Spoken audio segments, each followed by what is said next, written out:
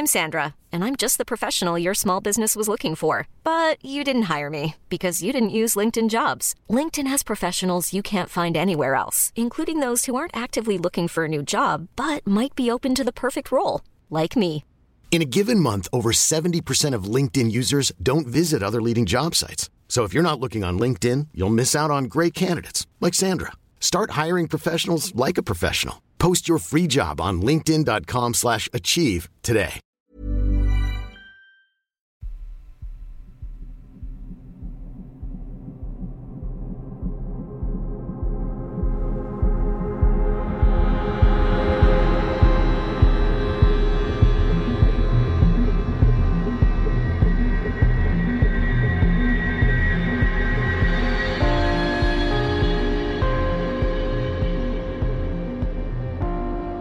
Hello and welcome to mini episode 224 of Real Life Ghost Stories, and I have 3 spooky stories for you today, and the last story comes from the 20th of October 2022, and story number 1 comes from Varsha.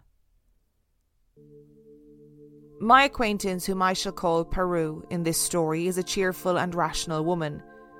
She has had this ability to sense something bad is going to happen, but her family would dismiss her. Until she had the same feeling associated to her father, who was sick and passed away shortly after. Now her family thinks she has this weird heightened sensitivity to such things. Also, there is a room in her newly built house that nobody sleeps in because one gets very scary nightmares or episodes of sleep paralysis in it. This is attributed to the room having Vastu dosha, something that is believed to bring bad luck or negative energy in one's environment. It is a part of the Indian system of Vastu Shastra. That room remains unused because Peru had a bad experience in it once because of her heightened sensitivity. Peru got a teaching job at a school earlier this year that is considerably far from her home to commute daily. So she searched for a place to stay and found a convent hostel near her school. The convent is old and has a dozen women staying there along with a few nuns running that place. Peru was well adjusted and comfortable in her room and made friends quickly. On the weekends, she would go home to be with her mother. A few months ago, however, Peru was not able to go home and was a little upset about it. At night, at around 11 p.m, she went to the washroom, which is at the end of the corridor her room was in. She was humming a song, and just when she was going to open the door to the washroom, something made her look out of the window nearby. Nothing obstructed the view of the sky from this window. However, this day it was not so, and it ended up in Peru being afraid to go alone to the washroom at night for weeks. Peru saw a translucent, disfigured, grey face looking at her. She was taken aback by it. Her mind tried to rationalise what she was seeing, but it couldn't. She was on the first floor. No one could have stood there looking inside through the window because there was no tree nearby the window nor a sunshade to stand on, and she could also see the sky through that fence. While her heart pumped adrenaline into her arteries, she remained paralysed in fear. The disfigured face started to grin at her as if it realised she could see it. She tore her eyes away from that ghastly face to her feet that failed to move. She wanted to run, but also wanted to go inside the washroom now more than ever. She phoned her friend, who came to her in seconds. Without telling her what she saw, Peru asked her friend to look at the window. Her friend, who was holding Peru's ice-cold hands, didn't see anything. Peru then mustered up the courage and glanced at the window again and saw that disfigured face grinning more viciously as it started to become more solid than before. "I can see a ghost's face there." Peru's friend was still looking at the window when Peru said that, and although the girl was creeped out by it, she tried to calm Peru and waited outside for her to use the washroom, and both left without taking another look at the window. They went to the room of a psychology student who calmed Peru by giving the possible reasons for what had just happened. However, Peru was too afraid to go to the washroom by herself. "Maybe I will get over this fear once I go home," said Peru a week after the incident. Now, however, she has gotten over that fear. She also remarked that sleep paralysis is just as bad as seeing a ghost. I think that's really interesting that Peru said that sleep paralysis is just as bad as seeing a ghost as somebody who has experienced both, right? So she experienced sleep paralysis in her home house and then experienced this ghostly, grey, disfigured face apparition in this convent that she was staying in, this convent hostel. And because people, I think, often dismiss sleep paralysis, they sort of go, oh, it's just sleep paralysis. And while sleep paralysis obviously has a psychological explanation, it's still terrifying. It's still something that is happening to somebody that is profoundly frightening. You are frozen, you can't move, you're seeing things. Yes, there's a rational explanation, but that doesn't really make it less terrifying for people. And it's interesting to hear somebody compare the two things and say, actually, sleep paralysis is just as terrifying as seeing a ghost in real life. I wonder if what Peru was seeing was due to her heightened sensitivity. So she obviously could sense that bad things were going to happen, etc., etc. We've talked about that a bazillion times on the podcast, how some people just have a better intuition than others. But maybe this intuition, whatever it was, allowed her to see things that other people couldn't see. Who knows?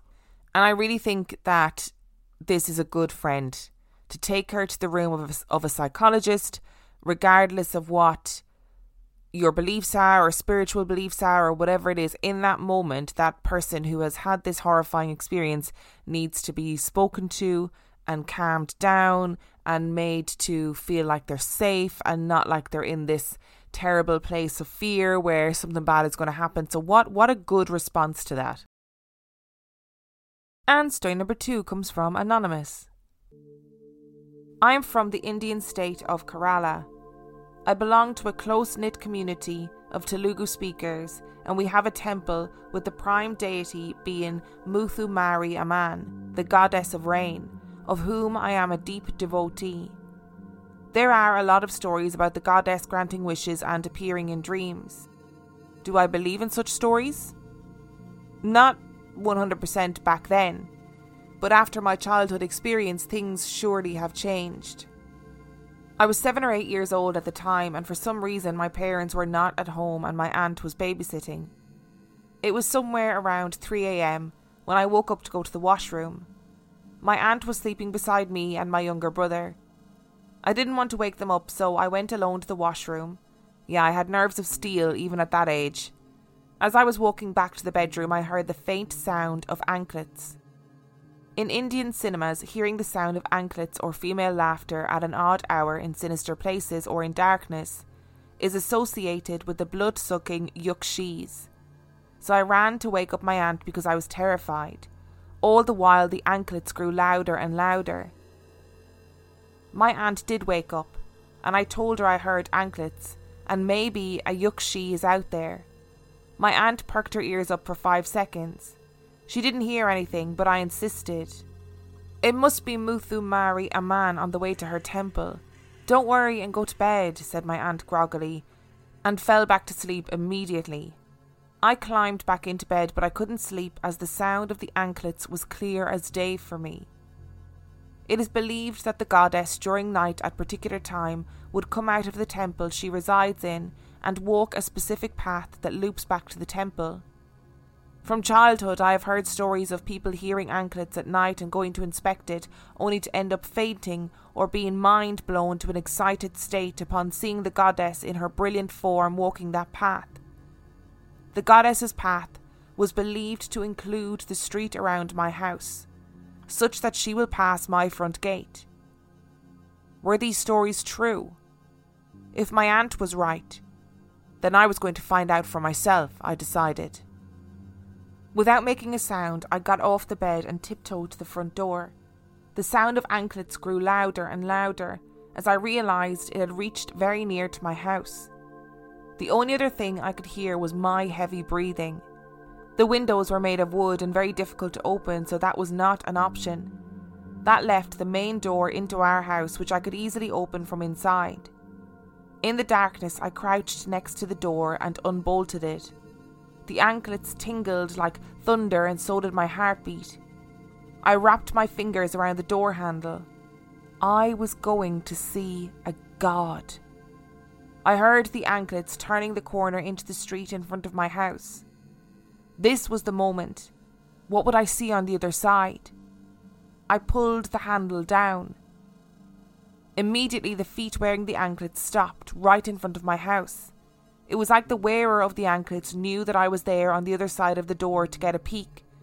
I was petrified. I couldn't push the door open. My heart was going to explode, and yet I wanted to open the door, see the goddess that I was so devoted to. Would I faint if I saw her?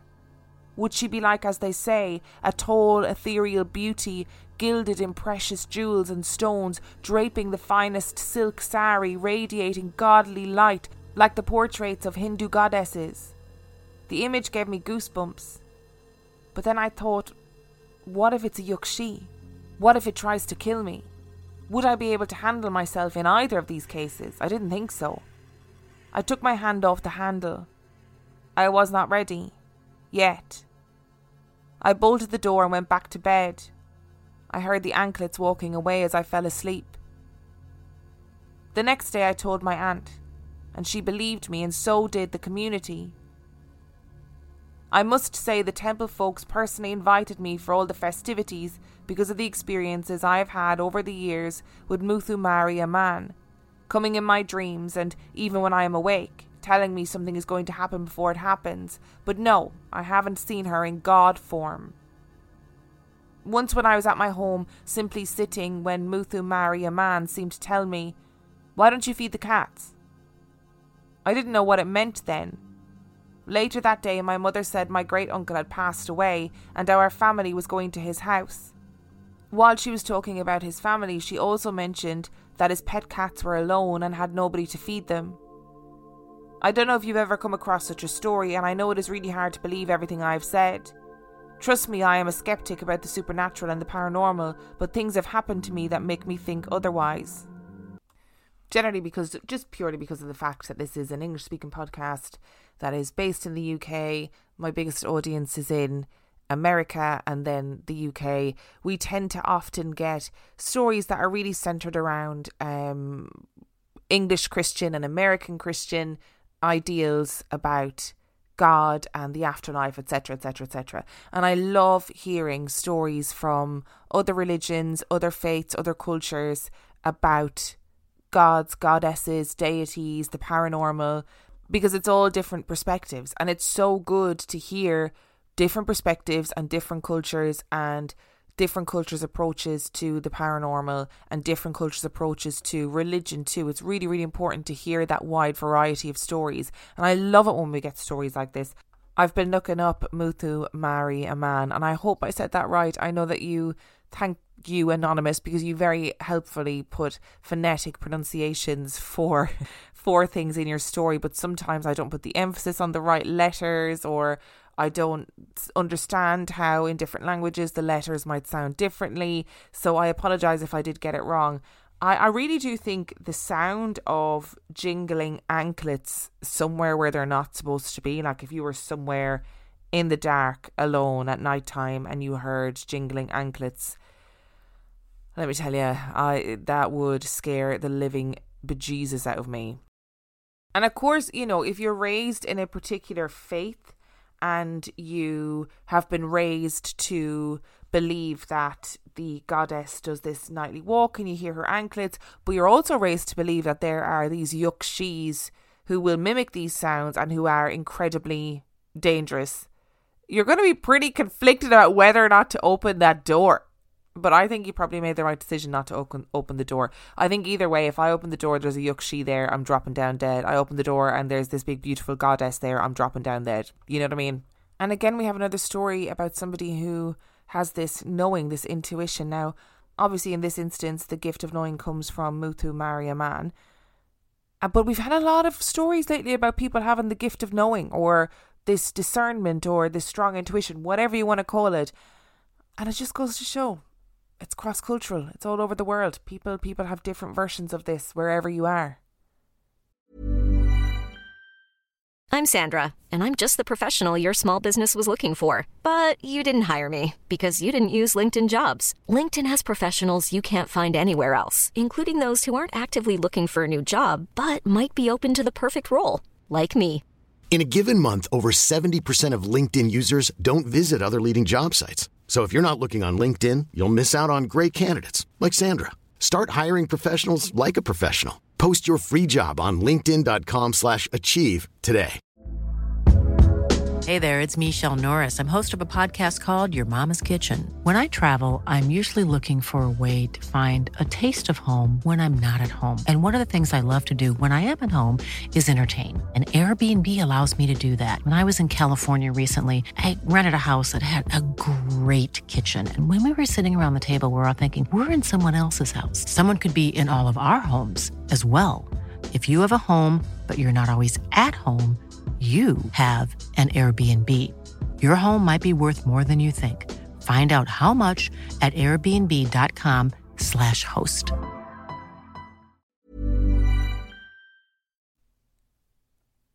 And story number 3 comes from Nancy. The first story is when I stayed at an old hotel for a work conference.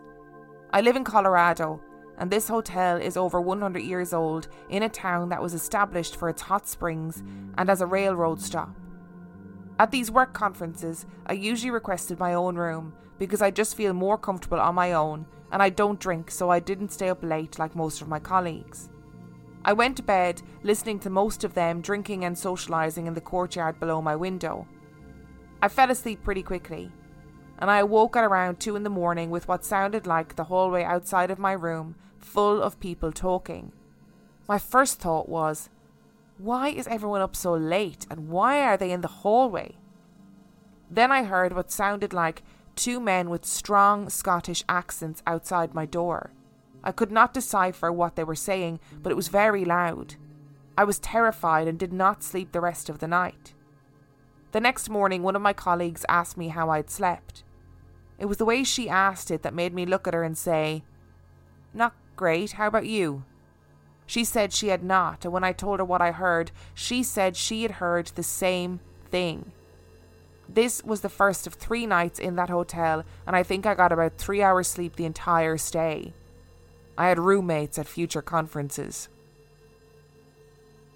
Another time I had a paranormal experience when I was visiting an antique thrift store. Not exclusively antiques, but a lot of used furniture and other things for sale in this large building that used to be the roller rink I went to as a kid.